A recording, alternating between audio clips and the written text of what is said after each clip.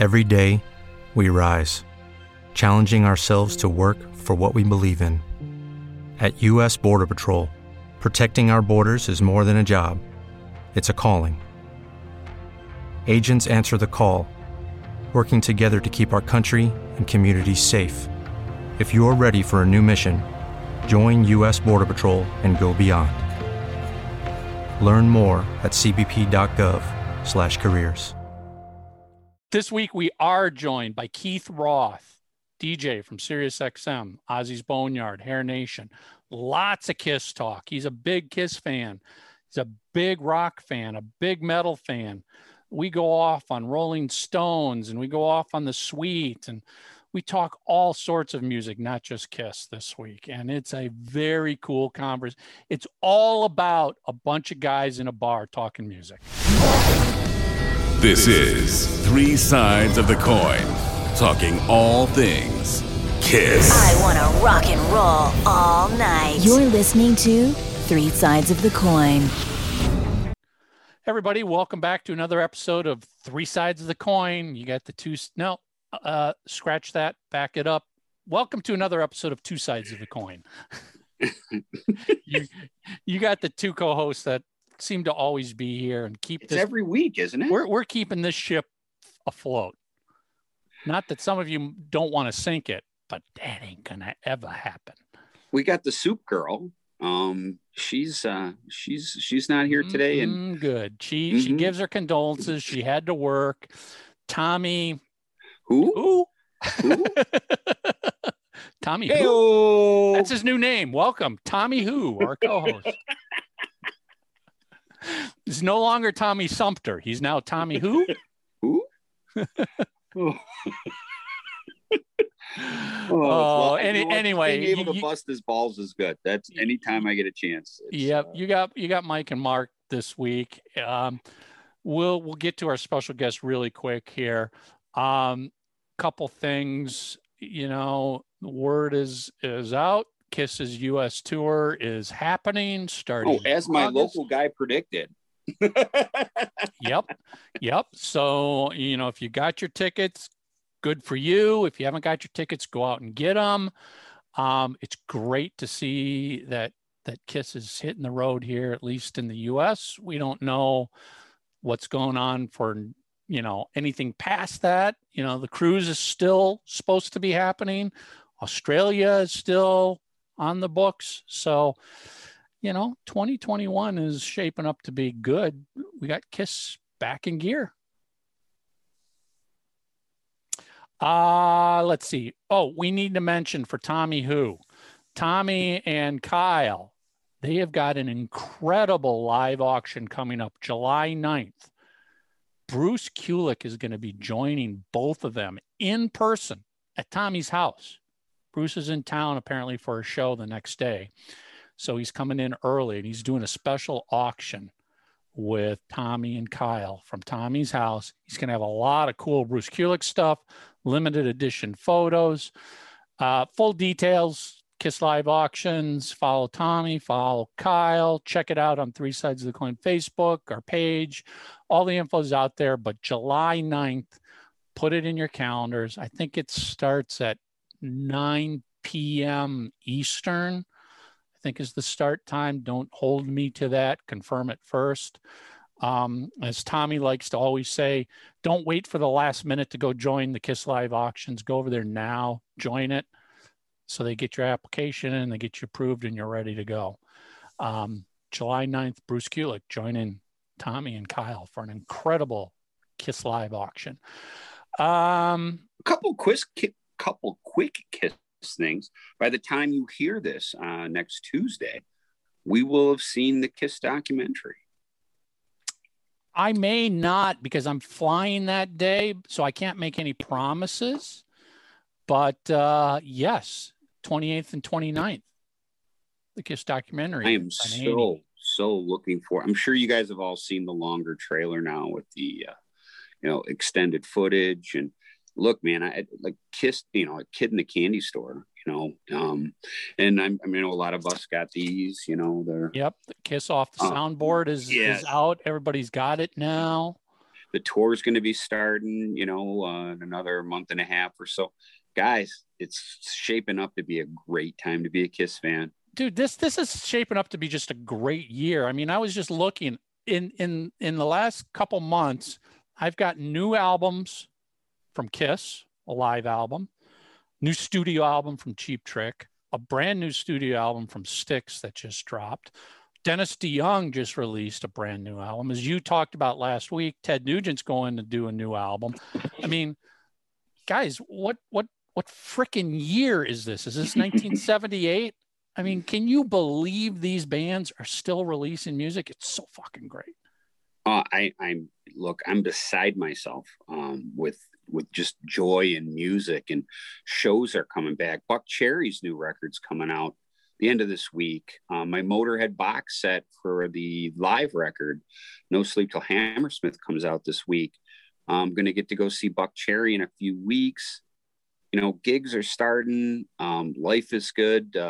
Hopefully, Left 4 Dead can start playing again as soon as the clubs start opening. And it's just, it's like the caterpillar becoming the butterfly. Yep, exactly. It's like 2021 is going to be Christmas all year. It's just so much great stuff. Hold on, Christmas time. Isn't there a book supposed to come out around Christmas? Isn't it shipping in August? No, it's coming in August. Oh, is that what it is?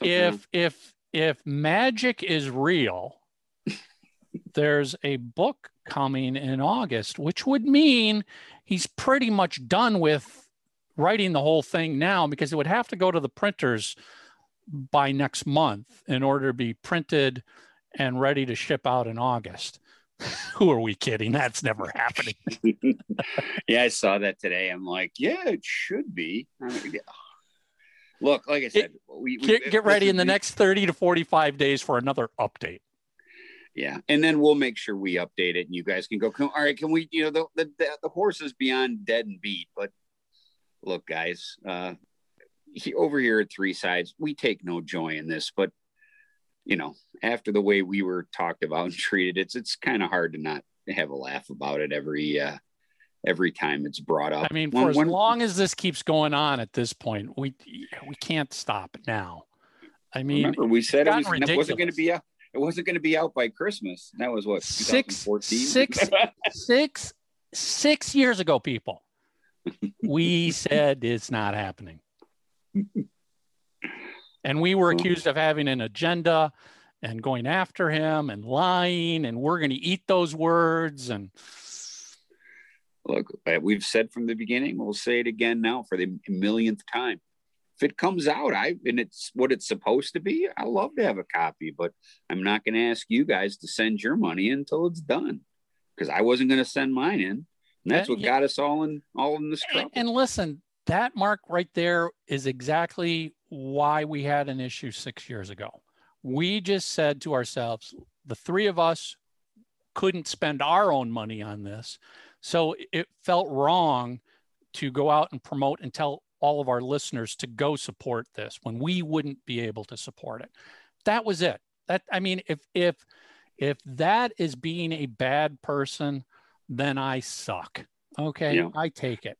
It's no different than when we've had authors on, when we genuinely have somebody on and we've read their book, we tell them exactly what we think. Or if they have music out, we tell them what we think. We don't bullshit anybody here. We certainly don't want to bullshit you guys, because then I could just imagine, seriously, say we would have not been true to ourselves and told people to invest in it. How many people would have fucking been writing us, hey, assholes? You told me to do this. You said it was going to be great. And now I've lost my money. Yeah. No, I mean, if we spend our own money, and when we spend our own money, we'll tell you what we think. I mean, I spent my own money on Off the Soundboard.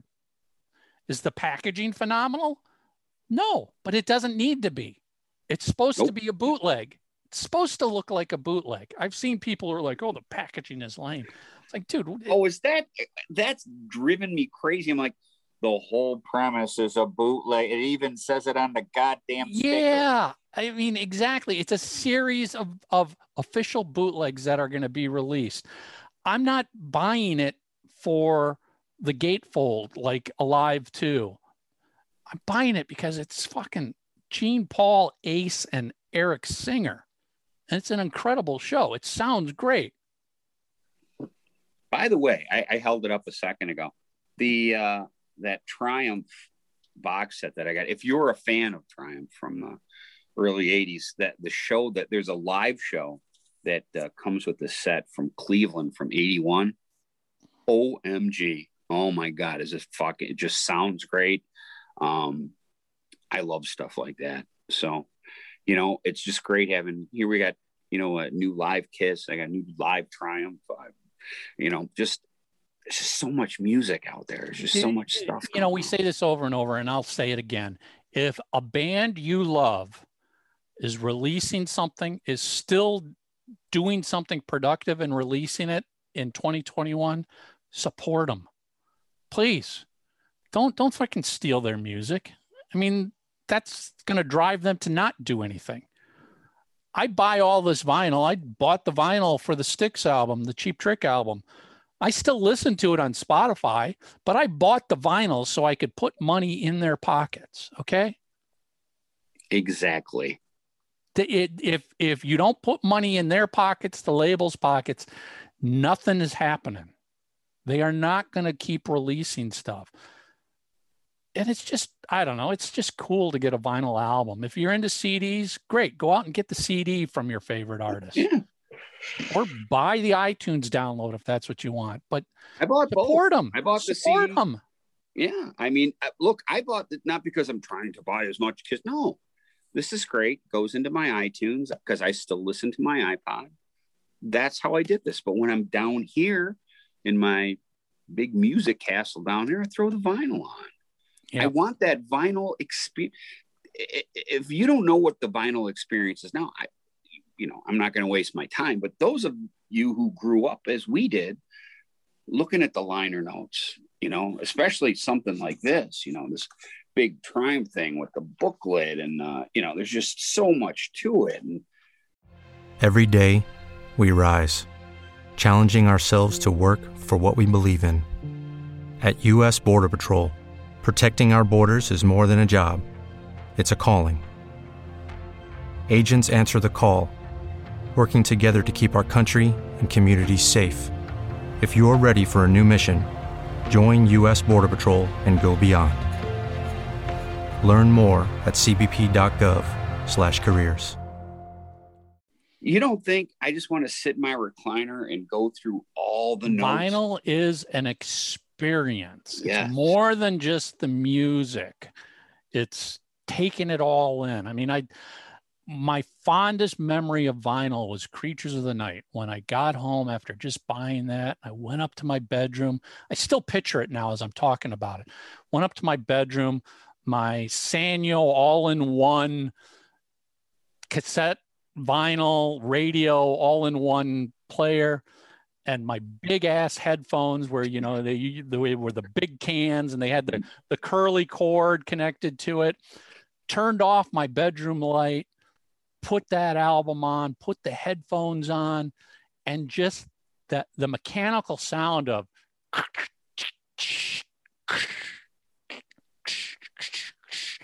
boom. And all you're doing is listening to it. You're not, and then you start pulling the cover out and you're looking at the cover and you're reading stuff. That's the experience. And listen, I love my Spotify because that's a different experience, but each of those is something special. It just sucks you into the music. I mean, do it. I mean, if you're a CD person, great, put your CD in. I encourage you to listen with headphones. So, I mean, you hear so much more with headphones. And get good headphones if you can, as opposed to little earbuds and little Apple ones. Get full over ear, because that blocks out everything else. Like I've got a great pair of Sony noise canceling Bluetooth headphones. They're like $300 headphones, but when I got those on, they literally cancel out everything else in the world, and it's just the music. That's an experience. Yep. and you can't replicate it. And again, I don't know if the younger generation will fully understand. We came from a time when that's how you did it. I mean, you didn't have a choice, because nobody, for the most part, nobody listened to cassettes at home. You know what I mean? Yep. You put vinyl on. Cassettes were for the car. For the car, or when Walkman hit, that's what cassettes were. But you still bought the vinyl, and you just recorded the vinyl to your cassette. That was what I did. I bought my vinyl and I transferred it to my cassettes, and that's how I put it in my car. But yeah, vinyl was always king, so. Yep. And it's nice that it's that it's making it's just, I don't know, recapturing some of its past glory. And I'm glad to see. I tell you what, I went to Record Store Day, Saturday or two ago. A lot of young folks, man. A lot of them. Really warms my heart. I'm glad because when you go out and you buy vinyl, I mean, you have to work to do it. Yeah. I mean, when you put your CD on, for the most part, you don't have to get up. It just plays from the start of the album to the end of the album without interruption. With like the soundboard one, you got 3 discs here. Yep. That means you're getting up 6 times. Yeah. Basically. 6 times. Yeah. You know what? I find myself, like I said, this one, like I said, there's not a ton to look at, but I'll grab like an old Cream magazine or something. You know what I mean? Just getting the total music sort of thing, and no one bugs me. I just sit down here and I'm like the guy in the Maxell. Yeah, no, that's the classic commercial. Yep. Yeah. And really that's what it's like down here. Fortunately, I have a great wife who realizes that that's my thing. Just leave him alone. He's in the basement. Yeah. So a lot of times, if it's too loud, because I do turn it up pretty loud. I just love that experience, sitting in. You got to feel it. I swear to God, I ended up, I got a chair and that sits private, and I got it about 15 feet from the stereo. So I got it right back. I'm right between the speakers, and I closed the basement door, and I got a nice, as you guys can see, I got a finished basement and everything. And I want to feel it. And I got the record in front of me. And you have a mini fridge next to you? No, there's nothing down here. I try not to bring anything down here. Just don't. I just like having all my attention when I'm down here is on music. And I even got my electric kit down here, when I'm down here, it's music time. So, yep. I love it. So anyways, we've got an incredible guest today. Yeah, we are joined by Keith Roth from SiriusXM, Ozzy's Boneyard, Hair Nation, bunch of bands. I mean, the guy's got some great history. And before you kind of roll your eyes and go, what does this got to do? This guy's a big ass Kiss fan. He knows his Kiss. He answers the Vinny question right. He answers it correctly. But we also talk a lot about other bands besides Kiss, which makes it so cool. I mean, he's as big a music fan as all of us on this show. And you out there. Yeah. So give it a listen. We'll see you at the end. Keith Roth from SiriusXM. Want to get your official 3 Sides of the Coin logo and shocker tee? Now you can. We ship worldwide. Get yours online at shop.3sidesofthecoin.com.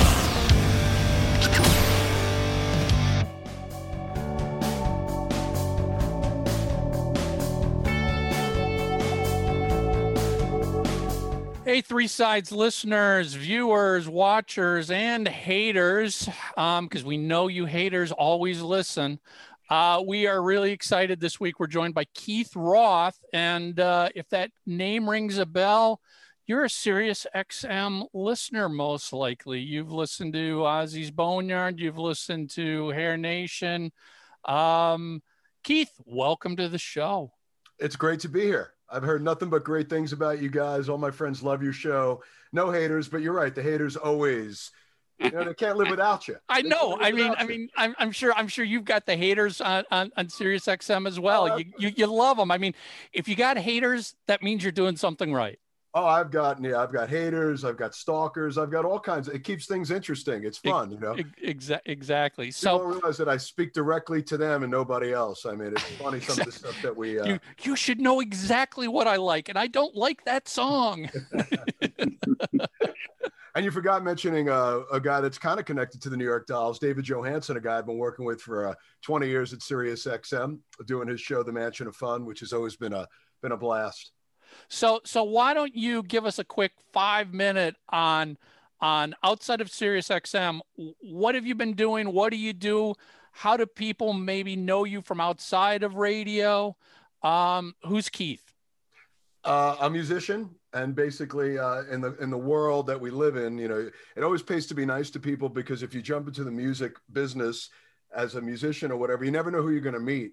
So I had the opportunity of meeting a publicist many years ago that wound up working for Ronnie Wood and Charlie Watts from the Stones, and she had an opportunity to start a radio show and thought of me as a co-host, and that's how I got into radio. And we started doing a show called Electric Ballroom back in 1998, but I had never aspirations to do radio. But I still play currently in a band. I'm in a band called Frankenstein 3000. We've done 8 records. I've played with many people you might have heard of, like David Johansen, Cherie Curry, Annabella Luan, Earl Slick. I do a lot of studio stuff. So, you know, it's never a dull moment, shall we say. And of course, you're a Kiss fan. I hope if you're here, although we've been accused of bringing people in who are absolute nobodies and have nothing to do with Kiss. No, I'm absolutely a Kiss fan, of course. I mean, you know, one of the joyous days of my life was discovering the Kiss Alive record. I actually have a few friends that have been with them since the debut record, like even seeing when they opened for Renaissance. But I've loved Kiss, and you know, and they're always interesting. You know, outside of the Beatles, they're really the only 4 guys, and I'm talking about the original guys, that everybody knew everybody's name and was aware of, you know, and always, and the way that people follow them, it's a religion. And but the one thing that this band always did is they had the image and the shtick, but they always backed it up with the music. So you never had a package like that, you know? Yeah. I mean, we've always said that, for, you know, especially, I mean, I'm sure you've experienced too, but we've all experienced the being in high school and friends going, Kiss sucks, man. They're terrible. They can't play. Their songs are terrible. And here we are nearly 50 years later, and you don't get to 50 years later if you don't have good songs, period. I mean, with no good songs, it doesn't matter how much makeup and how much pyro you have, you will not last. I remember seeing them at the Hot in the Shade tour. They did a couple club dates, and I saw them at the Stone Pony. And they were basically wearing jeans and T-shirts. And I said to myself, you throw everything away and you're watching a great rock and roll band, great musicians. You know, these guys can play their asses off. I mean, Mike Bloomfield, one of the greatest guitar players ever, thought that Ace Frehley was amazing. So a lot of enviousness, a lot of jealousy, you know, whatever it is. But this band still keeps us interested 50 years after the fact, as you say. Amen. Well, you know, because you're in radio, you've been on the media side of things, and we've discussed this in past episodes with other people who've come from radio. Is there still the industry view of it's Kiss? Come on, man, these guys are not great musicians. They're not the Led Zeppelins of the world. We as in radio aren't going to give them their credit, the dues they deserve. Is that still out there? Because we do know that during the 80s and even in the 70s, they were looked down at. Hey, it's just makeup, man. They're not a band. On my end of it, absolutely not. Because, you know, on Ozzy's Boneyard, we give as much love to Kiss as possible. I argue with the powers that be because, you know, I want to hear, you know, Dressed to Kill. I want to hear everything from even Unmasked. I mean, there's so much great stuff there, but you know, they've always been supportive of Kiss, and my specialty show that I've been doing for years, all those guys have been on the show. So on my end of the things, I don't hear the negativeness about it. I've never heard that, but I know it exists. It has existed out there, and it probably still does. There's still probably people. I mean, listen. Not in satellite though. No, right. You know, the old Rock and Roll Hall of Fame. They're just they aren't their cup of tea, so they're going to hate them, and they're never going to give them the credit they deserve. Hello, it is Ryan, and I was on a flight the other day playing one of my favorite social spin slot games on ChumbaCasino.com. I looked over at the person sitting next to me, and you know what they were doing? They were also playing Chumba Casino. Coincidence? I think not. Everybody's loving having fun with it. Chumba Casino is home to hundreds of casino-style games that you can play for free anytime, anywhere, even at 30,000 feet. So sign up now at ChumbaCasino.com to claim your free welcome bonus. That's ChumbaCasino.com and live the Chumba life. No purchase necessary. VGW. Void where prohibited by law. See terms and conditions. 18+. Okay, round two. Name something that's not boring. A laundry? Ooh, a book club. Computer solitaire, huh? Ah, oh, sorry. We were looking for Chumba Casino. That's right. ChumbaCasino.com has over 100 casino-style games. Join today and play for free for your chance to redeem some serious prizes. ChumbaCasino.com. No purchase necessary. Void where prohibited by law. 18+. Terms and conditions apply. See website for details. Yeah, I mean, they're like you said. The bottom line is great songs, and they've always had it. And those first 6 records to me, I mean, the Unmasked period went by me. Like, I didn't appreciate it until I started working on Hair Nation because I hear a lot of it. So, I mean, sure, I like the Lick It Up record because that was interesting. And I liked Revenge because I started kind of getting back into them a bit. So those records I knew, but everything in the middle, I've grown to appreciate. I mean, I may have discounted it when I initially heard it. Well, so let's go back to your beginnings as a Kiss fan. When was it? How old were you? What year? And what was it that that made you discover Kiss? Well, first of all, I was into rock and roll, so I was into the Stones and I was into Queen, and I was the Dictators, which I read that the Dictators had toured with Kiss, and then working at Yonkers Flea Market which I used to work on the weekends. There was a guy that would sell records outside of his van, Chevy van, the whole classic 70s vibe. And he had Kiss Alive, and that cover always intrigued me. And some friends, were starting to talk about Kiss. And one friend of ours had the Dress to Kill record, and I loved Room Service, believe it or not. So I bought Alive 1, and, and hearing Rock and Roll All Night, the live version, it was starting to get some legs. And then I took that record home, and by the first listen, I'm like, with the booklet. And I'm reading the booklet, and I'm going through the record. And that was it, man. From that moment, I went all the way back and then all the way forward. And I pretty much religiously follow them up until Dynasty. And were you one of those when Dynasty hit that it was like, this is like disco? Where are they going here? They've lost their rock and roll edge. Were you in that camp? No, because I grew up in New York, and it was fine to go and buy a Marvin Gaye record along with a Black Sabbath record. I never saw any of that stuff until I moved out of New York City. It was fine to go buy a Sly and the Family Stone record or a Mahalia Jackson record with an Aerosmith record. So when I moved to New Jersey, yeah, I did start seeing some of that. So what was it about the Dynasty era that you started to? Well, I bought the 45 of I Was Made for Loving You. And if I'm not mistaken, you guys would know better than me. The flip side was Hard Times, right? Mm-hmm. So that sold me right away. Hearing Ace Frehley sing that song, I was like, oh, this is great. And, the Stones had done it. Rod Stewart had done it. So I just thought they're doing what everybody else is doing and doing it equally as good. I thought it was cool. I had no objections to it. And I thought Dynasty as a whole was a great record. I loved it. 2000 Man being weaned on the Stones. I love the Stones, but their version's better, man. Come on. It is. Better, And I love Satanic Majesty's Request, but that was a great. I wouldn't go that far. I'm a huge Stones fan, but I still can't get into that record. It's just. Come on, you don't like the Gumper? Oh, yeah, that one's still a rough. It's, honestly, out of that period, that's the only Stones record that it's just a tough listen, man. I agree, but I think I was forced to hear it enough that it's almost like we built this city from Starship, even though I despise that more than anything, but I know every lyric. I could probably get on a guitar and play that with them if I had to, just from hearing it so much. But I mean, I don't know. What was on there? 2,000 Light Years from Home was on there. Yes, that's on there. Citadel, which is a great song. Was Rainbow on it? Yeah, that's on that. Okay. So again, that's not one that I get a ton of. It's no Exile. Let's just say that it's no Sticky Fingers. But I know it's a Kiss show, but my favorite Stones record of all time is Beggar's Banquet.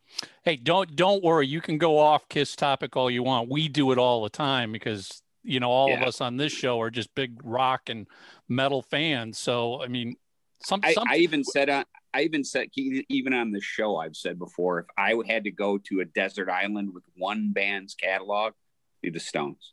Wow. All right. Yeah. I absolutely love the Rolling Stones. And people go, I thought Kiss. No, Kiss is my favorite band. But put yourself in that position. If you had to have one catalog, the Stones touch everything from gospel to country to. I don't want to sit. I always joke. I'm like, lasagna is my favorite food in the world. But if I had it for breakfast, lunch, and dinner every day, it wouldn't be. And the Stones catalog is so diverse, truly diverse. And I might even like some of Satanic by the time I was all done. Well, we named 3 songs that you liked. I mean, but you look at that run of records from, what was it? Beggar's Banquet, Let It Bleed, Sticky Fingers, and Exile. I mean, those are 4 of the greatest rock records ever done consecutively like that. That was mind blowing, but yeah. And even keeping going, look, Black and Blue. And Black then and Some Girls. I tell you, Some Girls for me, because I'm 56, okay. That came out in 78. And that was like my Stones, you know what I mean? It was like so important because it was new at the time. And it was punk rock. It really was. I tell people, I'm glad you said that, because I tell people, boy, was he ever influenced by punk during that, just the guitar playing. But also, though, too, you touched on it. Miss You was a great groove dance tune. I mean, they had tons of them. And that's really Bill Wyman playing bass. A lot of people said, "Oh, that's not Bill. That's not his style. He's playing, the eighth notes and doing." That's Bill Wyman playing every note. It just shows you how great of a bass player is, and to adapt to that whole style of playing and really laying down a bass groove that a lot of people sampled and copied. I mean, they were amazing, and that started, like you said, for people our age. That next chapter, people came in with Some Girls, and then they got what was an Emotional Rescue after that, and then Tattoo You, which was a big album. Well, Tattoo You is, put it this way, because I always have to do this on this show. For those of you who don't know, Tattoo You here's where I sometimes get in trouble, because I don't remember exactly, but like a lot of that was a rehash that they went in. Was it Exile? The Exile sessions? Some of it, right? A lot of just leftovers. Yeah, correct. And they put that shit together and, reworked songs from old song ideas, but very much like how Van Halen did on their very last Eddie, record, which I absolutely love too. Different Kind of Truth, right? Oh my God, is that album great? I can't believe that some people poo-poo that. That album's fucking incredible. It's amazing because, they're smart enough to know, like, hey, all right, we're in our 60s at this point, right? Or late 50s at that point. Like, we can't think the way we did. So let's go back and listen to it. And I thought it was a great record. And I thought Wolfgang sounded great on it. The band was on fire. And, I agree with you. Be happy that we have it, instead of not having it. That's the way I look at it. Well, those songs. You guys, have you heard any of the interviews I've done with Kiss on, like, any of the serious stuff? I'm sure I have. Although I got to admit, Keith, I jumped ship a few years back. I hear you. Oh, look, as soon as Howard got a vagina, I left. Sorry. Boy, he's changed. I'm just listening. I mean, I was just saying, because me and Gene were talking about the Stones, and my point to him was, like, I'd rather hear anything but Rock and Roll All Night to close a show. If you're going to give me that last song, there's a million other ones I could pick. And then I said to him, going to a Stones show, and he was going way deep in picking tunes. Like, he really knows the Stones catalog. And he said, well, I would love to go see the Stones if they were doing this, this, and this. And then I said to him, well, would you bring me? He goes, I'm straight. I'm sorry. But he gets it. They get it as fans. But, that magic show that we'd like to see the Stones do or Kiss do. I mean, how do you guys feel about that? Oh. I mean, Rock and Roll All Night or anything else? I mean, here's what I've said many times. I'm like, I challenge Kiss to open the show with Rock and Roll All Night. Get it out of the way? Not just get it out of the way, but as a Kiss fan, your head will spin when they do that. And think of it this way. Right now, Rock and Roll All Night is what they build towards. That's the peak of the show. So come out opening at that level and see if they can go even higher. Right. See, how would you end the show if you opened with Rock and Roll All Night? How can you get that show to keep going upwards to end with something else? I mean, what was it? The Crazy Nights tour, they opened with Love Gun, I think. Yes, it was. I mean, that was just like, holy crap. Did that just, as a fan, I was like, it's a song I don't need to hear over and over again, but because you did it there, it totally worked. I don't know if I saw that tour. What year was Crazy Nights? That would have been 87, 88. That wasn't when Wasp was playing with them, right? No, that would have been that was the tour before. Okay. All right, so I didn't see that tour. Crazy Nights was Anthrax and Ted Nugent. Okay. With you, because obviously I'm in Detroit. Obviously, Ted's not opening for my Kiss favorite here. place for rock and roll. Thank you. It really is.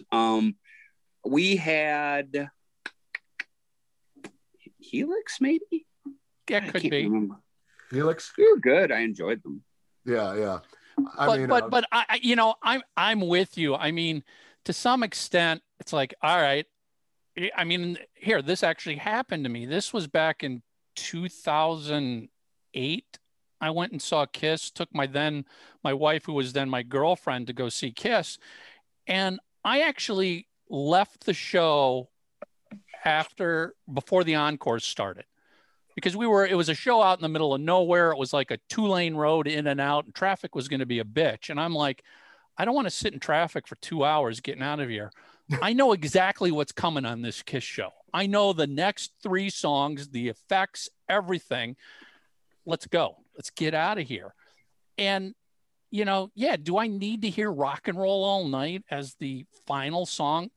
Dude, I know it's coming. It's not going to be surprised. There's nothing you're going to do to shock me with that. How about if they close the show with like, Is That You?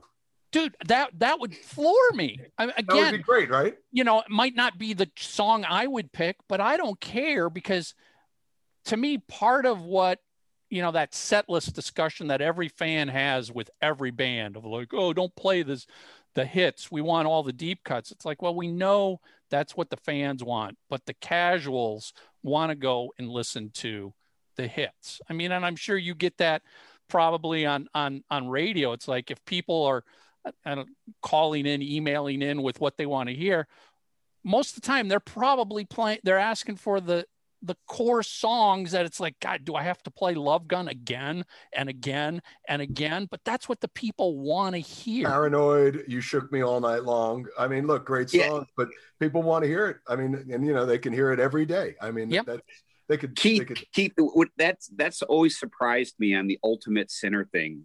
When people, they get to, and they do Crazy Train, and then I'm like, that's the beauty of that feature, because you could play whatever you want. You could play UFO. You could go as deep as you want. I mean, you I want to hear Riot. You know what I mean? It's like, I want to hear the stuff that it's the whole thing. It's like that Ultimate Sinners thing. I'm like, shouldn't you be playing? I would think.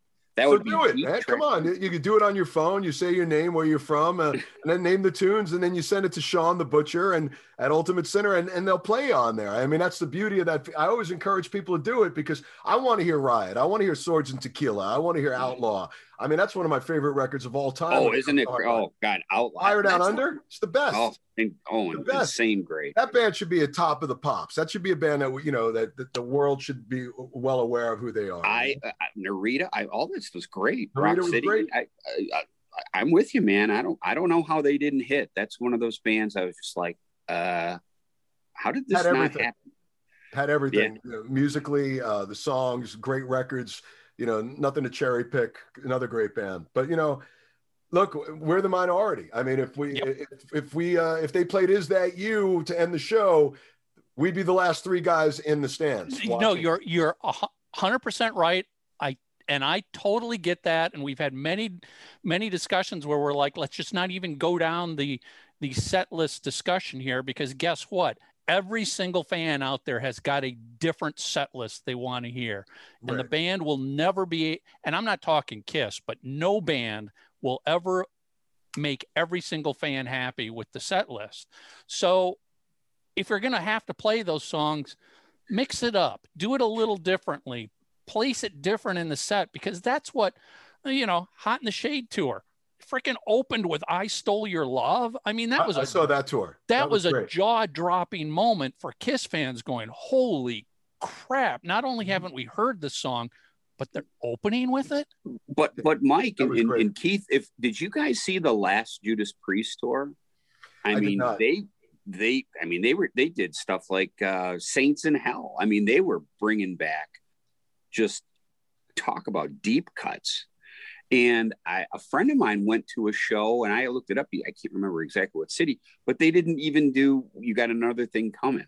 You know what I mean? That's a cool thing. I mean, Saints in Hell, I mean, that's my favorite Judas Priest record. I think it's a Stained Class. Stained Class. But you see, there's a group of us that all think the same way, because, like, most people would say Screaming for Vengeance, right? Or British Steel. I would say, Stained Class or Hell Sad Wings. Sad Wings. I mean, and there's a group of us, and I think Turbo. Turbo. That was a great Oh tour. boy, look at the time, Mike. I know. Mark is like, oh God, do we have to go down this Turbo Keith discussion? and I will continue this discussion. Turbo, a great tour and bad outfits. That's what I'll say. I was just looking at something on Facebook today. Somebody in some group posted a bunch of photos from the Turbo tour, and I'm like, yeah, those outfits didn't work. I love the album. The outfits just went too far for Judas Priest. Yeah. No, I mean, look, I've worked with Tom Allom. We did a record with him back in the early 90s. And as kids, we were always, because he engineered the first 3 Sabbath records. And he said flat out that, that Rob Halford, like, a lot of that stuff was one-take stuff. He was just incredible. And, the Unleashed in the East, and he worked on the Turbo record when they were using the synth guitars. And they were figuring it out as they went. As they completed stuff, then they moved on to the next thing. So they were literally learning how to play that style of that style of a guitar as they went through the record. It was pretty interesting how they those guys are just super. I mean, whether people like it or not, I give bands credit for doing that, because that was stepping out of Judas Priest's comfort zone. They were experimenting. They were trying different things. And listen, if you're a band like Kiss or Judas Priest, I got to imagine you get bored doing the same thing over and over again. And as a musician, you want to try and expand. And hey, let's try some synthesizer. Maybe it works, maybe it doesn't. The Kiss analogy to all this is that we would not have had the heaviness and bombasticness, if that's even a word, of Creatures of the Night without Unmasked and without the Elder. I mean, they finally went, oh fuck, this is what our fans like, and they started playing. And it's the same thing with Judas Priest. After Turbo, I think Ram It Down, and then Painkiller. I mean, they were like, back baby. That's what Judas Priest to me is. And that's it's a progression. You know what I mean? They went and they did try things. Speaking of Turbo, the thing that I didn't like most about that was, the electronic drums. It took away from, it took the heart out of it. Yeah, it really neutered them. I got to say that I loved Dave Holland in Judas Priest. Mm-hmm, me too. Because I know Scott Travis is a freak of a drummer. He's incredible. Mm-hmm. But the way that they were so over the top in their playing that they needed something basic behind them. And I thought Dave Holland brought that to him. I mean, like, I know you mentioned those records. I mean, sure, there's good things about Painkiller, but I feel like they never made a record as good as like Screaming for Vengeance or Defenders after that, just for the fact that they forgot like that there was so much diversity on the record. Like even like, some of the more rock and roll stuff or the mid-tempo stuff. Like I think Point of Entry was a good example of that. Like some of the deeper cuts like Troubleshooter. Oh, Solar Angels, man. Solar Angels. That was the best tour I ever saw. I saw them on the Point of Entry tour, and they opened with Solar Angels. Yes. I was a little kid with Iron Maiden. I thought that out of all the tours I saw Priest, but Dave Holland, he was just 4 to the floor, like a Charlie Watts kind of dude, and it worked really well with Priest. Well, he was pretty technical too. I mean, that guy. I'm a drummer. He's got some. Oh, he's got chops too. Yeah. Oh, yeah, for sure. I mean, and before him, Les Binks was just he was perfect too. Yeah, he was badass. Incredible timekeeper and an incredible drummer. But I will tell you, I think the record that doesn't get the attention in the Priest catalog is Angel of Retribution. It's What's the one with Judas Rising on that? Yes, that's the one. Yeah, that is a really good record. Yeah. Because what's it? Out Demon Out. What's the name of that? I'm just drawing a fucking blank on the titles. I should have boned up on my pre-stuff, but certainly know all the songs. Just can't. It was a Kiss show, right? So yeah. So, but yeah, I mean, all just great stuff. So, anyway. Well, Keith, what do you name some bands that have been around 30, 40, 50 years where more recent albums still capture the feel, the vibe, the energy of early albums in their career? Because we know that most bands, it's you got your whole life to record your debut album, then you got 6 months for album number 2, and at some point, and it's usually in a band's career when success hits, that their sound changes, the vibe changes, or when you're 20 years old, craving to become a rock star, a superstar, rich, and you're hungry, you write different songs than when you're 50 years old living in a mansion in Beverly Hills. Yeah, I mean, you can't get your brain back to that time you were hungry. Are there any bands that you can think of that have been able to do it?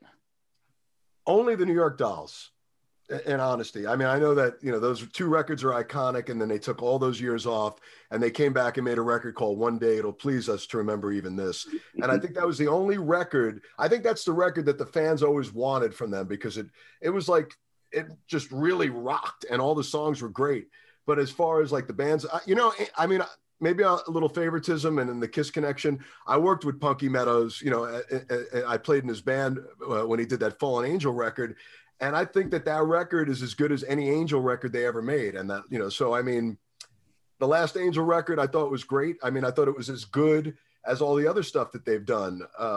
But off the top of my head, as I'm looking around, seeing if I could find anything, the only guy I could think of that always was able to consistently outdo himself was David Bowie. I thought David Bowie's last record, Black Star, was in his top 5 records that he ever made in his career. I mean, it was like, he basically said farewell. Here's my record. And it's just such an amazing record that it's hard to even listen to it, because the guy is dying and he gave his fans a parting gift.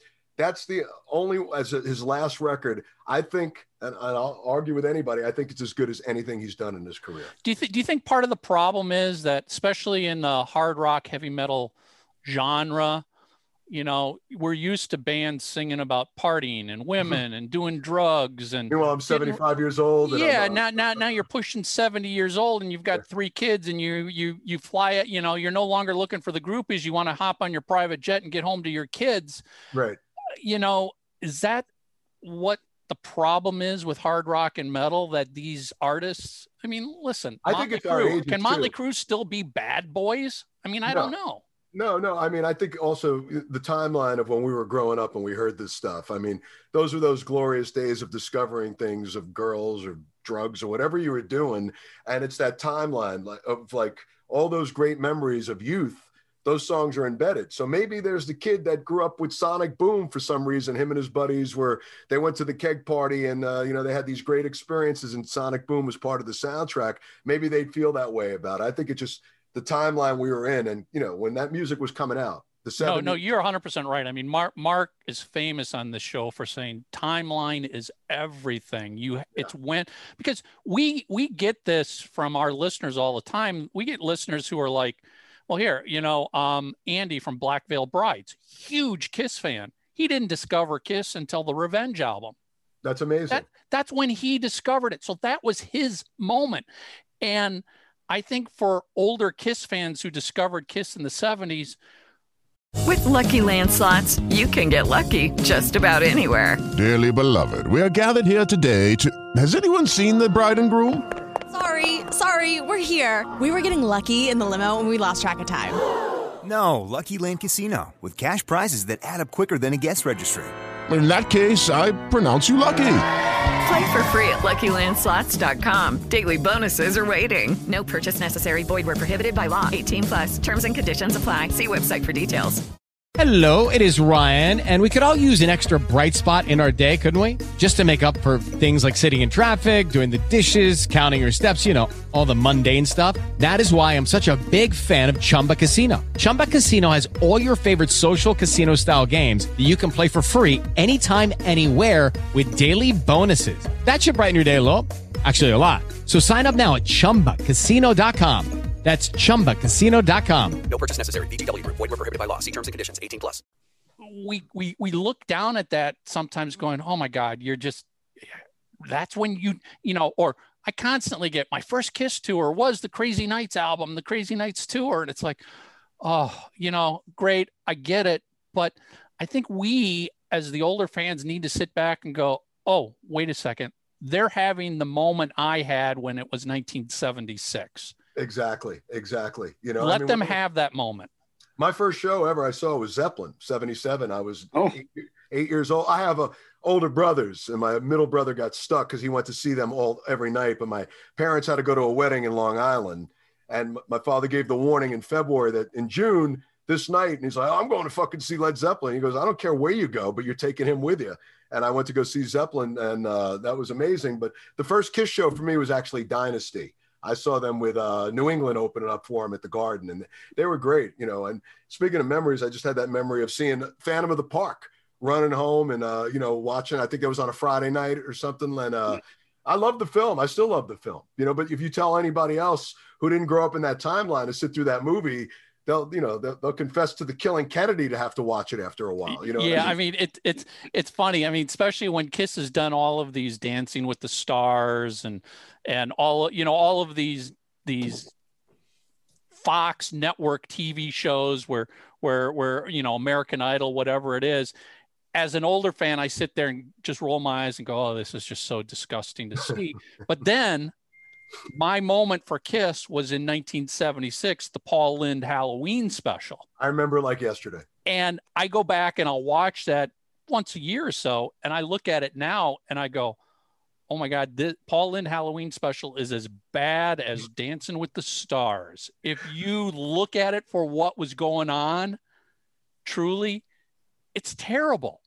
But Kiss was badass on that. But that's the whole point. Timeline, again, I was 12 years old and I was jaw dropped going, I had no idea what lip syncing was. I didn't even see the dancers. I was just like, what is this amazing freaking band that so that's how you discovered them. That was my big Kiss moment. That was my Beatles moment, was Kiss on the Paul Lynde Halloween special. And it was also the woman from Wizard of Oz was on there, right? That played the witch. She was on the Wicked Witch from the Wizard of Oz. Witchy Poo Witchy Poo was on there. From Puff and Stuff. Pinky Tuscadero. Oh, hot. Roz Kelly. Roz was on there. I almost said Susie Quattro. And of course Paul Lynde, who back then Paul Lynde was on everything, Match Game and Hollywood Squares and everything else. So it had everything, but you look at it now and you're like, oh my God, the acting is freaking terrible. The lip syncing is terrible. The dancers it's hideous, but it was a moment that fit your timeline. And if you're a 12-year-old kid who just saw Kiss for the first time closing out American Idol, and that's your moment, God bless you. Yeah. I mean, like when you were mentioning about the guy from Black Veil Brides, you said, right? From the Revenge, Andy, and Chris Jericho, like same thing. Chris is an '80s Kiss fan. I think it was like Crazy Nights or something like that he got infected by them. So it's who are we to say? I mean, it's crazy. I mean, when I saw them at the Whiskey, when they did that show at the Whiskey, I guess a couple Marches ago, me and Tom Morello hosted it. And we were both like 2 12-year-old kids, because that was the last time that I had that much, like, a lot of it's a gig, so you get a little jaded, but it's like, then when the moment came and they went on, that brought me back to being, 10 years old in 1977 or 78 and seeing that, that they still had the magic to do that. Yeah. Agreed. That's a cool show. That was a cool show. Did you guys go? No, I wish I could have. I'm sure you. You have the means to see it and have it somehow, right? You know. Oh yeah. I've got yeah, of course, yeah. It's like the Grateful Dead. Kiss fans have access to everything, you know. We know where to track it all down. But of course. Yeah, I mean, we're always talking about, especially because we are older Kiss fans, how great it is that Kiss can make you feel 12 years old again. I mean, I went to the End of the Road tour here in Oakland, California, just before quarantine shut things down last year. And that's how I felt. You know, I was just sitting there smiling ear to ear. And, and I'll give David Lee Roth some credit. I mean, David Lee Roth opening the show was just like, holy crap. As a 70s and 80s rocker, there was nothing better than David Lee Roth opening for Kiss. That was like Van Halen and Kiss touring. Yeah. And I just had goosebumps. I felt like a little kid remembering all of the great moments both of those incredible artists have given me over the decades. And that was a great choice bringing him out, right? It really was. Sure. Are you kidding? I mean, I'm sad to see he's not going to be opening for them when they. Oh, he's not. No, he's not opening. He's off the tour. He's off the tour. I don't know why, and I don't know who it's going to be, but. I was looking forward to seeing that because they never made it into the New York area. Dude, it was, I mean, listen, I know it's not David Lee Roth from the 1970s, but he makes you feel like that. I mean, he makes me feel like when I saw Van Halen in 1981. Mm-hmm. I mean, Fair Warning tour, right? Yeah, the Fair Warning tour. I mean, to me, that was just like mind-blowing. That was as mind-blowing as a Kiss concert, seeing Van Halen in 81. That was monstrous. I'm kind of bummed because I was looking forward to seeing it. And, because of Dave. I mean, a big part of it, because I've seen a lot of Kiss. And sure, I have to see him on the End of the Road tour because I really do believe that this is the last one. I really honestly believe that this is it. Like, just from discussions that I've had with Paul and whatnot, like I think Paul's all about the Soul Station and other things, moving forward. So, they had me fooled on the Psycho Circus thing, farewell tour, right? But I really honestly believe that this is the end. And I was working with Kiss during the farewell tour because I built their website and was out on the road with them through all of that. I truly believe that when that tour started, it was going to be the end. Because the tensions within the band and the original four were bad. When that tour started, it was bad. And by the end of the tour, it was just gone. There was no magic. I tell people I was at the last show in the US. And when that show was over, Peter and Ace came out of the dressing room, walked out that door. Gene and Paul came out, walked out that door. There was no, hey guys, great, special moment. It was just, we walked and parted our separate ways. And I think it was intended to be over until Paul realized, I'm not going to let one guy, Peter, end this band that I'm actually still having a great time with. I get that. But I do believe this is now truly the end for no simple reason other than they're too old to keep doing this. Age is finally caught up with Gene and Paul. I mean, Gene's in his 70s, right? Paul's knocking on the door, and I mean, how much longer can you do it? Paul's literally destroyed his body. I mean, he's had every freaking joint and part in him body to rock and roll. Yeah, exactly. So, I do think it is over with this, but one of the things Paul has said recently in an interview, and I'd love to get your feeling on it, is he thinks Kiss can continue without Gene and Paul. He thinks the band Kiss is bigger than anybody who was in the band. What do you think? I disagree.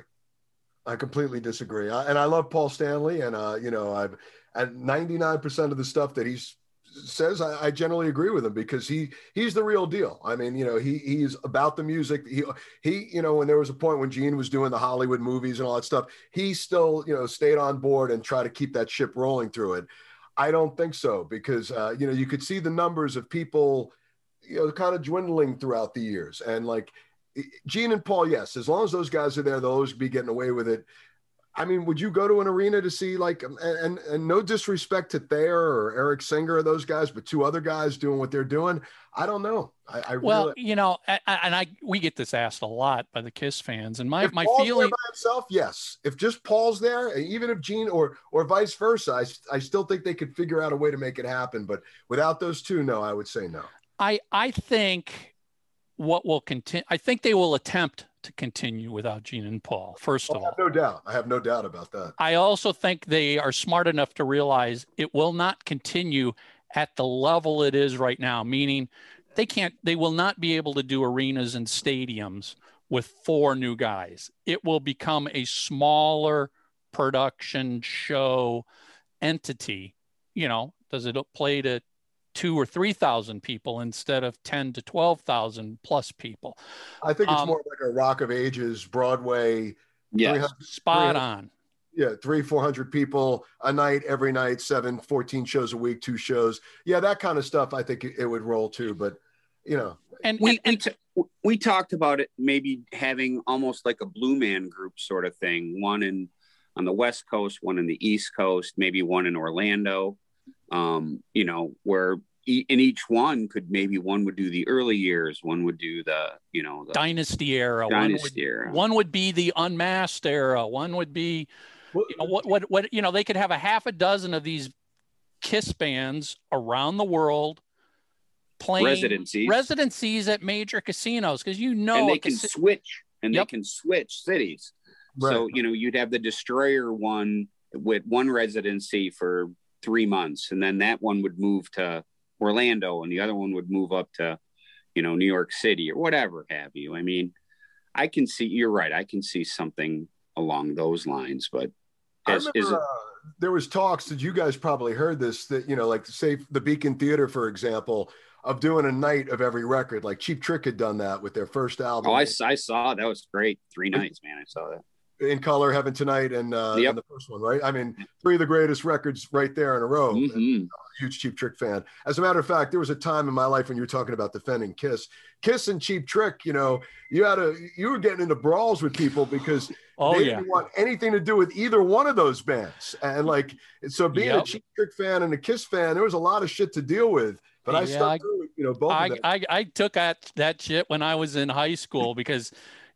After Dream Police, Cheap Trick fell very quickly out of favor. Yeah, they were uncool. Quickly. They were about as uncool as uncool. And then you were a Kiss fan on top of that. I joke, but it was serious. I would have to stop and think in the morning. It's like, do I want to wear my Kiss t-shirt to school today? Because I'm going to take so much fucking heat for wearing a Kiss t-shirt. Right. But as a member of the Kiss Army, it's like, F you, I'm coming to school in my Dynasty t-shirt. Good for you, man. I mean, after Dynasty, that's what had happened for Kiss too, right? It was after that one. I never bought Unmasked. I followed him through Dynasty, and then I kind of lost it. And then remember coming home one night feeling pretty good, watching MTV. It was like 3 a.m, and I saw the video for I Love It Loud. And I was like, whoa, this is great, man. And I went the next day and I was like, I got it. And then I love that album, Creatures of the Night. And then I went back and then I bought Unmasked, which I love that record too. And I thought The Elder was brilliant. I for the whole concept of it, I wish it would have been a film, but there's something about Just a Boy and, Dark Knight. Those are great records looking back. I'm glad I kind of missed it when I did, but the shit that we used to take. Again, back to that timeline, it's easier to like that stuff going backwards. Yes, it is. As opposed to, like we Mark and I talk all the time, when The Elder came out, when Unmasked came out, it was hard as hell to be a loyal Kiss fan at that point in time, because not only was the Kiss Army deserting the band, everything media-wise was deserting the band. It was just, and sadly, as great as Creatures was, it was still viewed as, it's just that guy there. It's just the makeup. They can't play because they didn't even do a New York City show for that, man. New York, their hometown. They didn't have one gig booked in New York because I was like, we got to go see Kiss, with this great record, man. And they never came around to New York. It was unbelievable. They didn't come back. It was Creatures was such a good and bad time, because as Kiss fans, we were like, fuck yes, they're back. They're kicking ass. This is as metal gets. But nobody was paying attention to them, because they were now just literally, it's just makeup. It's just a show. And as somebody in radio, you'll get a kick out of this. I share this story all the time.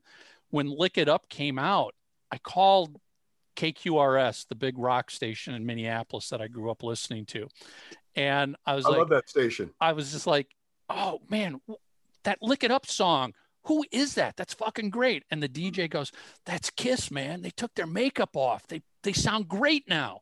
And I was just like, fuck you. The makeup had nothing to do with it. Go back and listen to Creatures of the Night. It's an even better record. It is better, but I say Lick It Up was really, really good. And that's when people like re-accepted them from it. Yep. I think they were forced to do that at that point. I always got a kick out of, though, when JJ Jackson, and it's like you didn't know who they were, even with the little, name card in front of them. But it seemed like Vinnie Vincent had the most to say. Like that, he kind of annoys me in the sense that, like, the guy's been in the band for 30 seconds and he's like, oh, I can't go out in the streets now. I mean, the guy is no one even knew who you were before this or whatever. There's no history there. Yeah, no, I can tell you as a Kiss fan, and no disrespect to Vinnie or Eric Carr, I didn't care about seeing those two guys unmasked. Right. It was all about seeing Gene and Paul without makeup on for the first time. That was all that mattered. The other two guys, okay, yeah, you've only been in it for one album, 2 albums. It's not a big deal. It's just not. But for Gene and Paul, it was a big deal. And, it was a huge deal. I mean, and, I've gotten to know Ace, and I was very close with Ace for a while. And as a matter of fact, rumor has it that the last night he drank was when he came to see my band at Don Hill's in, I've never had the balls to ask him that because he's been clean and sober for so many years now. But he was in a great mood that night. It was a lot of fans, and he was taking pictures with people. And apparently that was the last night he drank. But seeing Ace for the first time at L'Amour's in Brooklyn before he put out that record, that was the first time I saw him literally on stage without the makeup. And by the way, they were amazing when they had Richie in the band and Mark Regan and Todd Howard. John Regan. And oh, Mark Regan is the guy that runs our record label. Hey, Mark. John Regan, right. John Regan and Richie Scarlett, who's a dear friend, and not meaning to name drop. I forgot who was playing drums. Was it Sandy Slate? No, hold on. The very beginning. This is before the record even came out. Yeah. Because they were doing was it audio video then, and they were playing some songs that weren't. That was with Rich. Todd wasn't in that band. The very beginning. Oh no, you're right. It was Richie Scarlett. It was John Regan, right? Yeah. I can't remember who was playing. Maybe Anton? No, Anton never did the live stuff with him, did he? I don't know. I was almost going to say those very early shows. Maybe it was Anton. It was 85. I remember it was 85, but the songs came across so good that I remember when I bought the record when it finally came out. I guess 87, 86. 87. Like, I remembered all the tunes from seeing that show. And it was really interesting to see Ace without the makeup because I had never seen him before that. That was one of the highlights of going to the show, like you mentioned about Gene and Paul on MTV. Yep. So, Keith, I know you got to run in a couple minutes here. Yeah, I'm watching my phone, so I got 5 more minutes. All right. So you're definitely worthy of the question. Oh, boy. Uh-oh. So, do you think Vinnie Vincent saved Kiss? Honestly, no. Yeah. No. Yes. All right. Good job, man. No. I think they would have figured out. Those guys are great songwriters, man. Guitar players. I mean, I love guitar players, but they're a dime a dozen. I mean, they would have figured it out. They would have written something or they came up with something. A lot of guys could have done that gig. It was Gene and Paul. I mean, no, but my argument has always been, Keith, the reason that I think he saved Kiss, and I'm not saying that he's the be all end all, but I'm just saying they needed a hit single and they needed one now. They needed something. Lick It Up. He wrote 8 of the 10 songs. I mean, you take his 8 songwriting credits away, what would that record have been? All right, now you guys are deep. Did he write the melodies to those songs or did he just come up with the chord progressions? Because to me, Look It Up is all about that. That's a good question, because I don't think we actually really know the extent of how much of each song he wrote versus Gene versus Paul. I mean, there's no denying Vinny is a incredible songwriter, and he wrote great songs with Kiss. But I personally feel like that's because he had Gene and Paul restraining him, because you look at what he released on the Vinnie Vincent Invasion, that's way different than what he did with Creatures and Lick It Up. And I think the factor is Gene and Paul going, tone it down, bring it back. We're going this way. This is a good song. No, I never heard those records. I'll be honest with you. Are they good? The Vinnie Vincent Invasion stuff I describe as, hey, you want to listen to a bumblebee going a million miles an hour? Yeah, exactly. There you go. I'm not a fan of that. Les is. I'm not a fan of the solo stuff, but I'm a big fan of what he did in the band. I am too. So much so that on the end of the road tour, he's got 2 songwriting credits on the songs that they're still playing, and that's more than any other guitar player that was in the band. You could say, depending on what night, that Ace would have a couple with. If they play Parasite and Cold Gin at the same time. Right, but my point is, Lick It Up and I Love It Loud are still. But they're iconic Kiss songs. They're definitely right up there. I mean, he just seems like a dude that keeps shooting himself in the foot. He gets all these opportunities. He gets back in there. Oh, I'm not saying he's a good person at all. Oh, we know that firsthand. I'm just saying that. Kind of issues because, if you had an opportunity to write with these guys, I mean, you would think that would be the most important priority, because they don't seem like they're too difficult to get along with.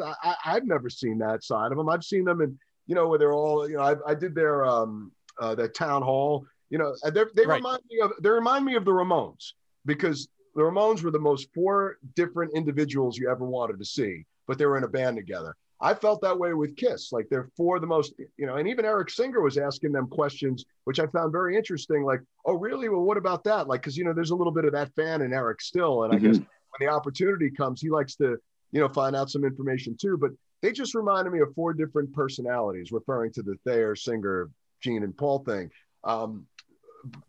So you would think that they're not difficult to get along with. If you're writing songs and you're getting paid well, why would you fuck that up? Keep in mind too, we talked about how great Revenge is. Who'd they bring back for that? Who'd they bring back for that? They brought back Vinnie Vincent. They brought back Vinny. There's a reason that didn't happen on accident. But there's also a reason they didn't bring Vinny back into the band. No, I'm down with all that. But my point is, when they needed some sugar in the coffee, they knew who to get. No, totally. And Keith, my point to Mark about Vinny saving Kiss and writing great songs is, if Lick It Up was released as it is, but Kiss still had the makeup on, I don't think anybody would have heard those songs. Nobody would have paid attention to them. MTV wouldn't have touched it. Radio wouldn't have touched it. The only reason they got attention was, first and foremost, because they took the makeup off. But then they did have to have great songs to follow it up, and they did. They were fortunate about that. But again, if Lick It Up was a full makeup album like Creatures, I think it would have been the death nail to Kiss. I think it would have been over as a band at that point, because everybody would have said, you've gone too far. We don't care about the show. We don't care about the makeup. With Lucky Land Slots, you can get lucky just about anywhere. Dearly beloved, we are gathered here today to... Has anyone seen the bride and groom? Sorry, we're here. We were getting lucky in the limo and we lost track of time. No, Lucky Land Casino, with cash prizes that add up quicker than a guest registry. In that case, I pronounce you lucky. Play for free at LuckyLandSlots.com. Daily bonuses are waiting. No purchase necessary. Void where prohibited by law. 18+. Terms and conditions apply. See website for details.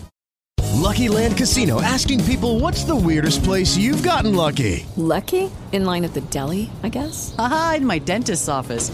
More than once, actually. Do I have to say? Yes, you do. In the car before my kids' PTA meeting. Really? Yes. Excuse me, what's the weirdest place you've gotten lucky? I never win and tell. Well, there you have it. You can get lucky anywhere, playing at LuckyLandSlots.com. Play for free right now. Are you feeling lucky? No purchase necessary. Void where prohibited by law. 18+. Terms and conditions apply. See website for details. That was a huge monkey on their back that they had to get rid of. They saved their careers by doing it, tied into how big of a format MTV was at that point. And for them to get the premiere and then playing the video and, it got people excited again. It brought a lot of people. Maybe I caught back up on Creatures of the Night, but there was a lot of other people that forgot about them that saw that, and they kind of looked cool for the times, and they were still young enough where they kind of fit in with a lot of the bands that were still coming up. They were in their 30s, right? But they held up pretty well. So the image was still cool. And, Paul Stanley's a good looking dude. He's out there, he's rocking, he stayed in shape. I mean, so they got themselves probably a whole other generation of people that went back, like to us, as we were discussing Timeline earlier, those records mean everything to us, but I'm sure there was the next phase that caught on from there. And it's interesting when you go see Kiss now and you see dads that are in their 40s and their 30s and their 50s with the kids, and they know all the words too. I mean, they really have keep infecting generations. I think they're one of those bands that, and when I say I don't think they'll ever tour again, but I think that New Year's Eve thing might become a ritual every year, like how they played on New Year's Eve. I agree. I mean, I think, listen, Gene and Paul are smart businessmen. They know that the Kiss name and brand has got a lot of money tied to it. And will they do world tours? No, but they will do special shows, I'm sure. They might do a short run at a Vegas residency for 1 month. There's no stress on you doing a Vegas residency. You just come out of your hotel room, walk down, play, and go back to your hotel room. Yeah, it's easy for a month, go home and get a nice fat paycheck, and see you guys in 6 months or a year. I think this is, when I say end of the road, I think it's the end of the road. Yeah, they're not going on the road from now on. If you want to see Kiss, you're going to have to come to see Kiss wherever they are. Yeah, I think Dubai or pay-per-view or whatever the case, something like that every year. I could something like that going on. But Well, Keith, so before you run, what do you want to plug? Your shows? Are you doing any upcoming events? Well, things are starting to get back to normal. I mean, if people want to check out my band, we've made a lot of records. The last 2 records we're really proud of. Main Man Records are available everywhere, Amazon, wherever you buy records from, cool independent record stores. Intermediary Stage and The Blunt Truth. I'm in a band that you are very well aware of, but the announcement is not going to come for a few months, but so be on the lookout for that. And I have a film that's on Amazon Prime called Let Me Down Hard. Come see Frankenstein 3000 or any of the other projects I do, come out and check it out. We have another band with Bob from Monster Magnet and Bobby from Acid, a new band called Space Panther, and our debut record's coming out on November 23rd. Very 70s sweet. We really like that. We conjured up 1973 big time. So, I mean, the record's done. It's, it's coming out on. Look at that. Right handy sitting next to me. Although this was one of the later day ones. You should get Andy Scott on your show, man. He'd love to do it. Are you kidding me? All right, fuck. Matter of fact, I don't know if you know, Martin Popoff just wrote a really great, sweet retrospective book. That's one of my favorite bands. They can do no wrong. I love them. I just spoke to Andy a few months ago. They have a new Isolation Boulevard they put out. Yeah, which was good. And sadly, the passing of Steve Priest. I got to see that version before he passed away. But Andy, that version of Sweet that he's got is musically it's tough for me to say this, but musically as good as the classic Sweet. I tell you, off the record, that record does not get the due. That record is phenomenal, start to finish. Don't get me wrong, the American Desolation Boulevard, which is essentially Sweet Fanny Adams. I mean, you probably know all that. But off the record is like so primal and great and bombastic and fun. And that record didn't really do all that well. And that first side, what was on there? Hellraiser was on that, right? No. This is after that. This had Stairway to the Stars. Right.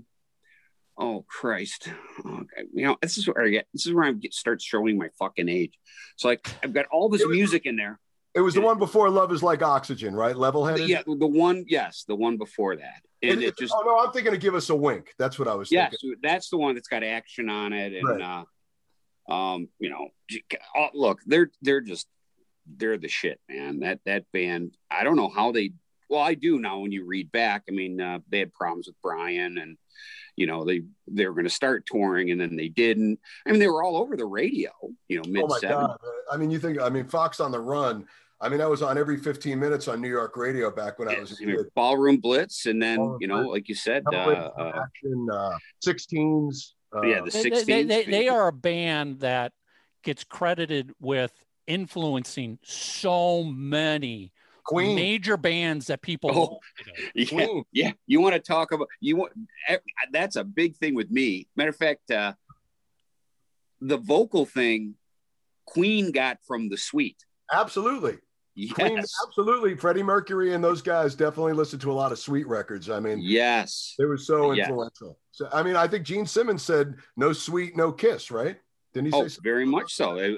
They were trying to get, and really the one band, I remember the first time I heard Too Fast for Love, I thought it was sides 3 and 4 of Desolation Boulevard. You know, it was like, that was a good they were, oh my God, yes. Oh my God. Man, you are invited back anytime, by the way. This has been a total joy. I love talking to We'll totally go off the rails. We don't even have to talk Kiss. We're more than happy to tell you, Michael, you're absolutely right. When you said, hey, it's a bunch of guys talking music, the time's going to go by quick. And you're absolutely right. I felt like I've been on the, rap with you guys for 5 minutes. And Mark, I just got to say with Detroit, my favorite place for rock and roll, I said, any place that gave us the Stooges, the MC5, Grand Funk Railroad, Motown, and the Amboy Dukes is definitely doesn't get much better than that. You know, it is, man. I talk about it all the time on the show here too. At one time we had 4 rock stations.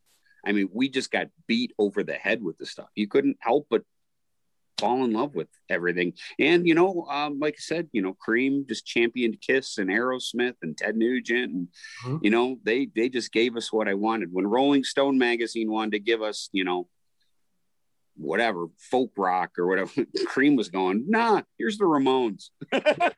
And reading reviews on Lou Reed records and all these other stuff. I mean, the funny thing is when I was a kid reading Cream magazine, I always wanted to have a Boy Howdy beer. I thought that's when you made it, man, when you find that magic case of Boy Howdy.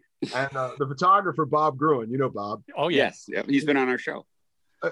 Right. So he's one of the nicest guys, a friend of mine for so many years. And I was at his studio. I told him that story and he goes, I'll be right back. And he came back and in his filing cabinet, he had a bunch of those Boy Howdy stickers.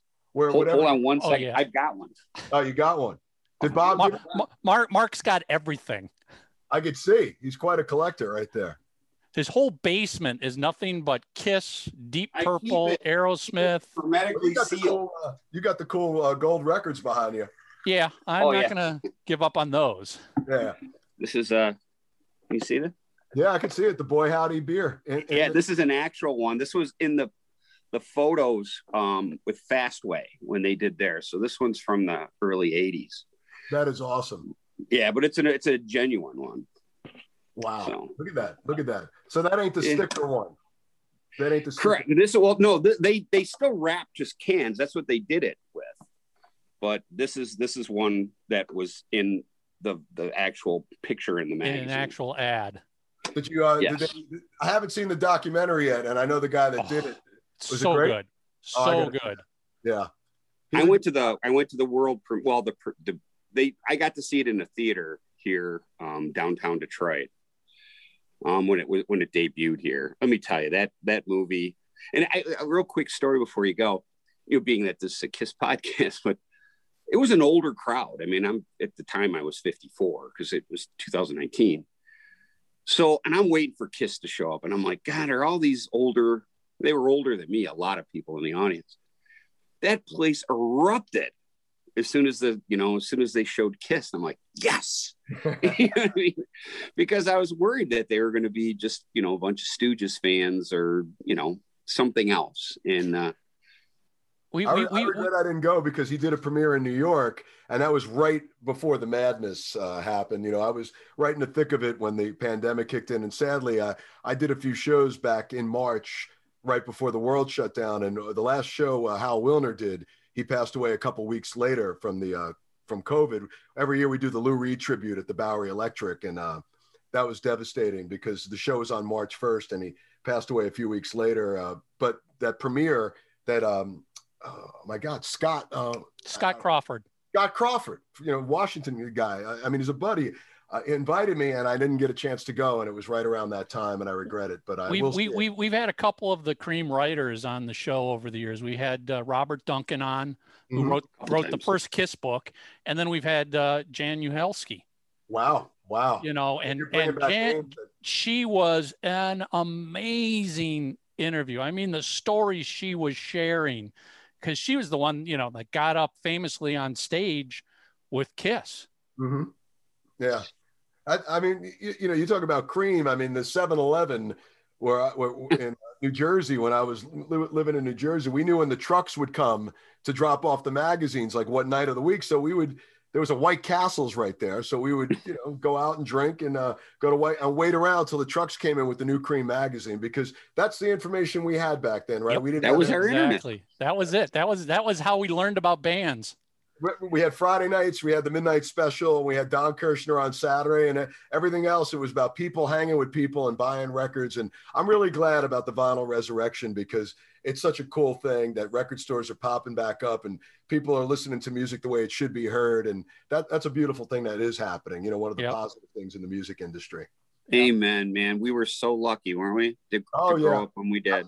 You know, I have 2 kids, so it's like, you know, hey, they have fun, but it's not like the fun we had. I wouldn't trade that in for anything, man. Well, it's fun. My 25-year-old daughter sent me a picture. She was with her and her boyfriend going out with her boyfriend's family and on the boat, and she needed a shirt to wear over it. So she sent me a picture of her in my 1985 fly on the wall AC/DC shirt. Nice. And she goes, "Look, Dad, I stole this from you." And I'm like, "Honey, that's 10 years older than you are." And that's a topic for another discussion, because I love that AC/DC record. You know what? That one. Okay, round 2. Name something that's not boring. A laundry? Ooh, a book club. Computer solitaire, huh? Ah, sorry, we were looking for Chumba Casino. That's right. ChumbaCasino.com has over 100 casino-style games. Join today and play for free for your chance to redeem some serious prizes. ChumbaCasino.com. No purchase necessary. Void where prohibited by law. 18+ terms and conditions apply. See website for details. That was the first time that I think any rust happened, because half of it, Shake Your Foundations, the title track, half of it I think is fucking brilliant. The other half, But I tell you what, the one I really love, I just wish that Mutt would have stuck around, is Flick of the Switch. Oh, that's a great record. It's a great record, but the production is it's raw. It's raw. Don't get me wrong, I love it. I love all the songs, but boy, talk about a timeline. When you go from For Those About to Rock and, you know, Spellbound and Inject the Venom, that shit was that was awesome. And then, you know, don't get me wrong, I love Deep in the Hole. I love all that stuff, but the production was just night and day. No, I get that. And, you know, that's another thing too. For Those About to Rock, following up one of the most iconic records in rock history, I thought they did an incredible job. You know? I did too. I mean, like, I know it tailed down a little bit, but I mean, what a great follow-up and the pressure that they had to make that album. Yeah. I thought they delivered the goods, and I thought they came through with the writing. I thought Angus and Malcolm came up with some great riffs for Flick of the Switch, but, you know. But if you were Brian, didn't you feel shortchanged that they put fucking Dirty Deeds out in between that? That was really perplexing. Wasn't it? That was crazy. I mean, I wish I had my vinyls in my studio. Look, dude, I'm surrounded by, I know exactly what you're talking about. This room's getting rebuilt, but I mean, I had the original, you know, after my first AC/DC was Powerage. I mean, and I thought, to me, that's my favorite record that they ever made, Powerage. I love that album. But I went back in an independent record store. I bought the Dirty Deeds record with the Jailbreak on it. So I knew it, and then all of a sudden, hey, new AC/DC record, and it's Bon Scott, who sadly isn't with us anymore. And I was like, it was just weird, but I guess they felt there was enough strong things on there. And then they left out Jailbreak, that was weird. That was weird. Who are these guys thinking? I guess the cocaine ran out at that meeting, huh? Keith, this has been awesome, and I love you guys. Yeah, we could go on for hours here just talking about rock and roll, and no doubt, man. Got a standing invite to just brain dump on rock and roll and hard rock and metal, and we don't even care if it's not about Kiss. No, I love Kiss, so it's always got to be the theme of things with your shows, but with your show. But thank you so much for having me on, and I'd love to come back anytime. You guys are awesome. I really love anytime, Keith. Thank you so much, man. Have a great day, great week, and once again, you guys rock, man. All right, take care. Take care. So you love the show. Go to itunes.3sidesofthecoin.com and leave your review and rating of 3 Sides of the Coin. Thanks.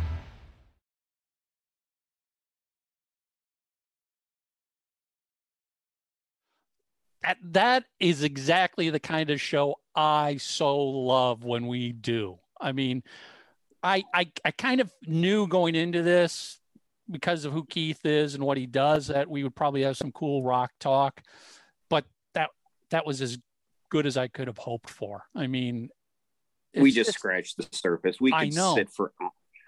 That's the kind of guy I want to be sitting next to in the airplane on a trip across country. Oh, exactly. A 14-hour flight over the ocean. You could just talk so much rock and roll and this album and that band and this tour. And yeah. I love it when people are in deep into this stuff as we are, because let's face it, there's some people like AC/DC is 5 songs, and that's it. But what's great about us and the guests we have on is there's nothing wrong with thinking that. And what we've got going here is nobody comes in and forces that opinion on us when we're doing our shows. It's like, hey, just as we talked about here, you guys are going off on Judas Priest, and I'm like, hey, Turbo's all I love. And you're like, okay, whatever. But it wasn't like you sat there and like, well, F you, Brandvold.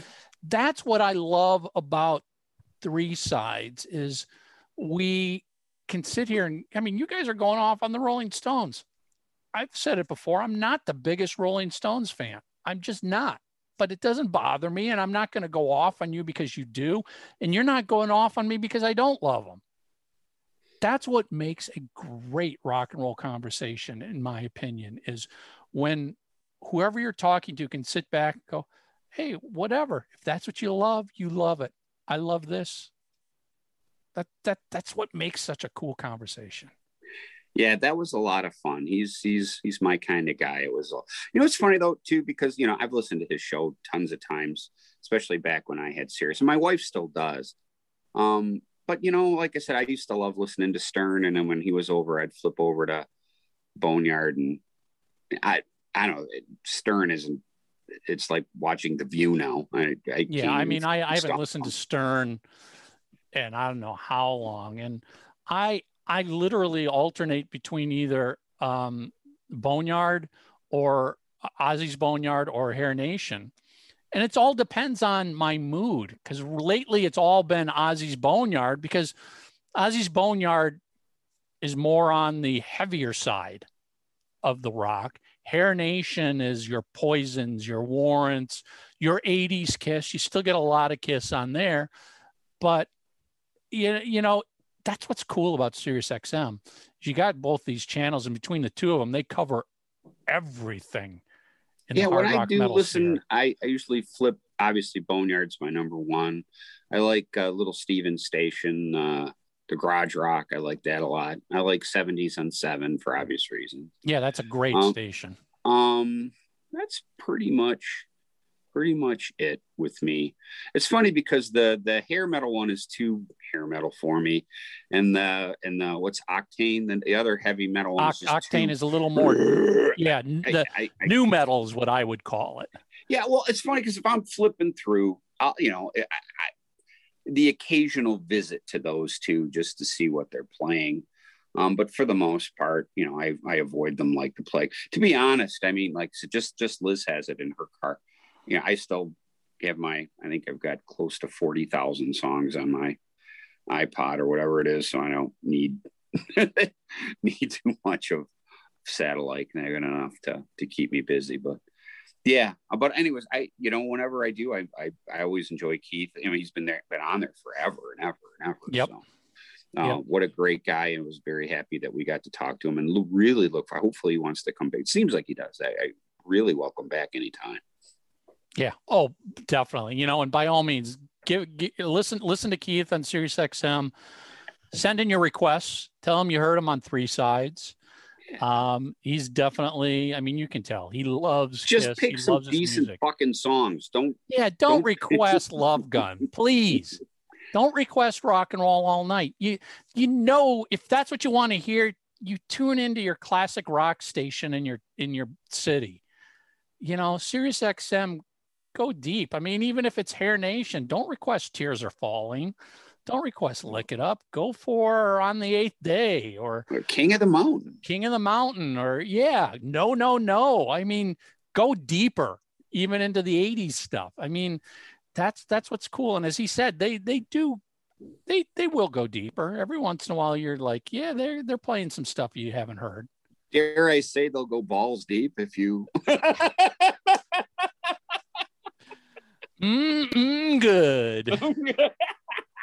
Where's Lisa when you need her? I know. All right. So yeah, be sure to check out Keith. Let him know you heard him on Three Sides of the Coin. And real quick, don't forget Tommy and Kyle's auction, July 9th. Bruce Kulick, special guest at Tommy's house. They're going to have all sorts of limited edition photos, special auction. I mean, you know, check our Facebook pages. We've got information up there, but follow Tommy, follow Kyle. Kiss Live Auctions. Bruce Kulick's doing a special auction with Tommy and Kyle. It's going to be one of a kind Bruce Kulick stuff. You want to get something really cool from Bruce, that's the place you want to go. So yeah, and maybe Tommy will invite the horses in while Bruce is there. Fans love it when his horses show up and stick their heads in through the windows. And of course, if you're watching us on YouTube, hit the subscribe button. If you're on Spotify, follow us. If you are on iTunes, subscribe. And of course, don't forget we're on Twitch and everywhere else you can on what? Watch. Twitch. In Bedrock. Twitch. Sir, I can't not do that. And that's it. I don't think we got a guest lined up, but let me tell you, I'm working on a whole bunch of guests. Ooh, and trust me, you're going to want to stick around. And if they confirm, Mark's going fanboy many times over. Oh yeah. Matter of fact, I'm going to have to bring in tissues. I'll be crying. I'll be so excited. So, and we're going to have to go after Andy Scott now. Oh, are you kidding? I got my, matter of fact, right over there. I got my. I will add him to my list to track down. All right, that's it, everybody. 3 Sides. Hold on. Your homework is to go listen to Off the Record by Sweet and tell me that's not one of the greatest albums. That's one of those records. It's like, that album's perfect. It's great, but it didn't do anything. I don't know how it got lost in the shuffle. Well, I kind of do. They couldn't tour and all that kind of stuff. But man, when they put that fucking record out, late 70s, just classic hard rock. I would expand that homework of go check out any of the 70s albums that Sweet released. I mean, listen to that and tell me they did not influence Kiss. And there's more than one album from the 70s that if you listen to from the Sweet, you're going to go, holy shit, this is pop metal perfection. Pop. You know, the American version of Desolation Boulevard, you know, Ballroom Blitz. I mean, Fox on the Run. Classic. Yeah. Just the best of the best. So yeah, homework. Go check out the Sweet Let us know what you think. Let us know if you're a listener of Keith on SiriusXM as well. That's it. We'll see everybody next week.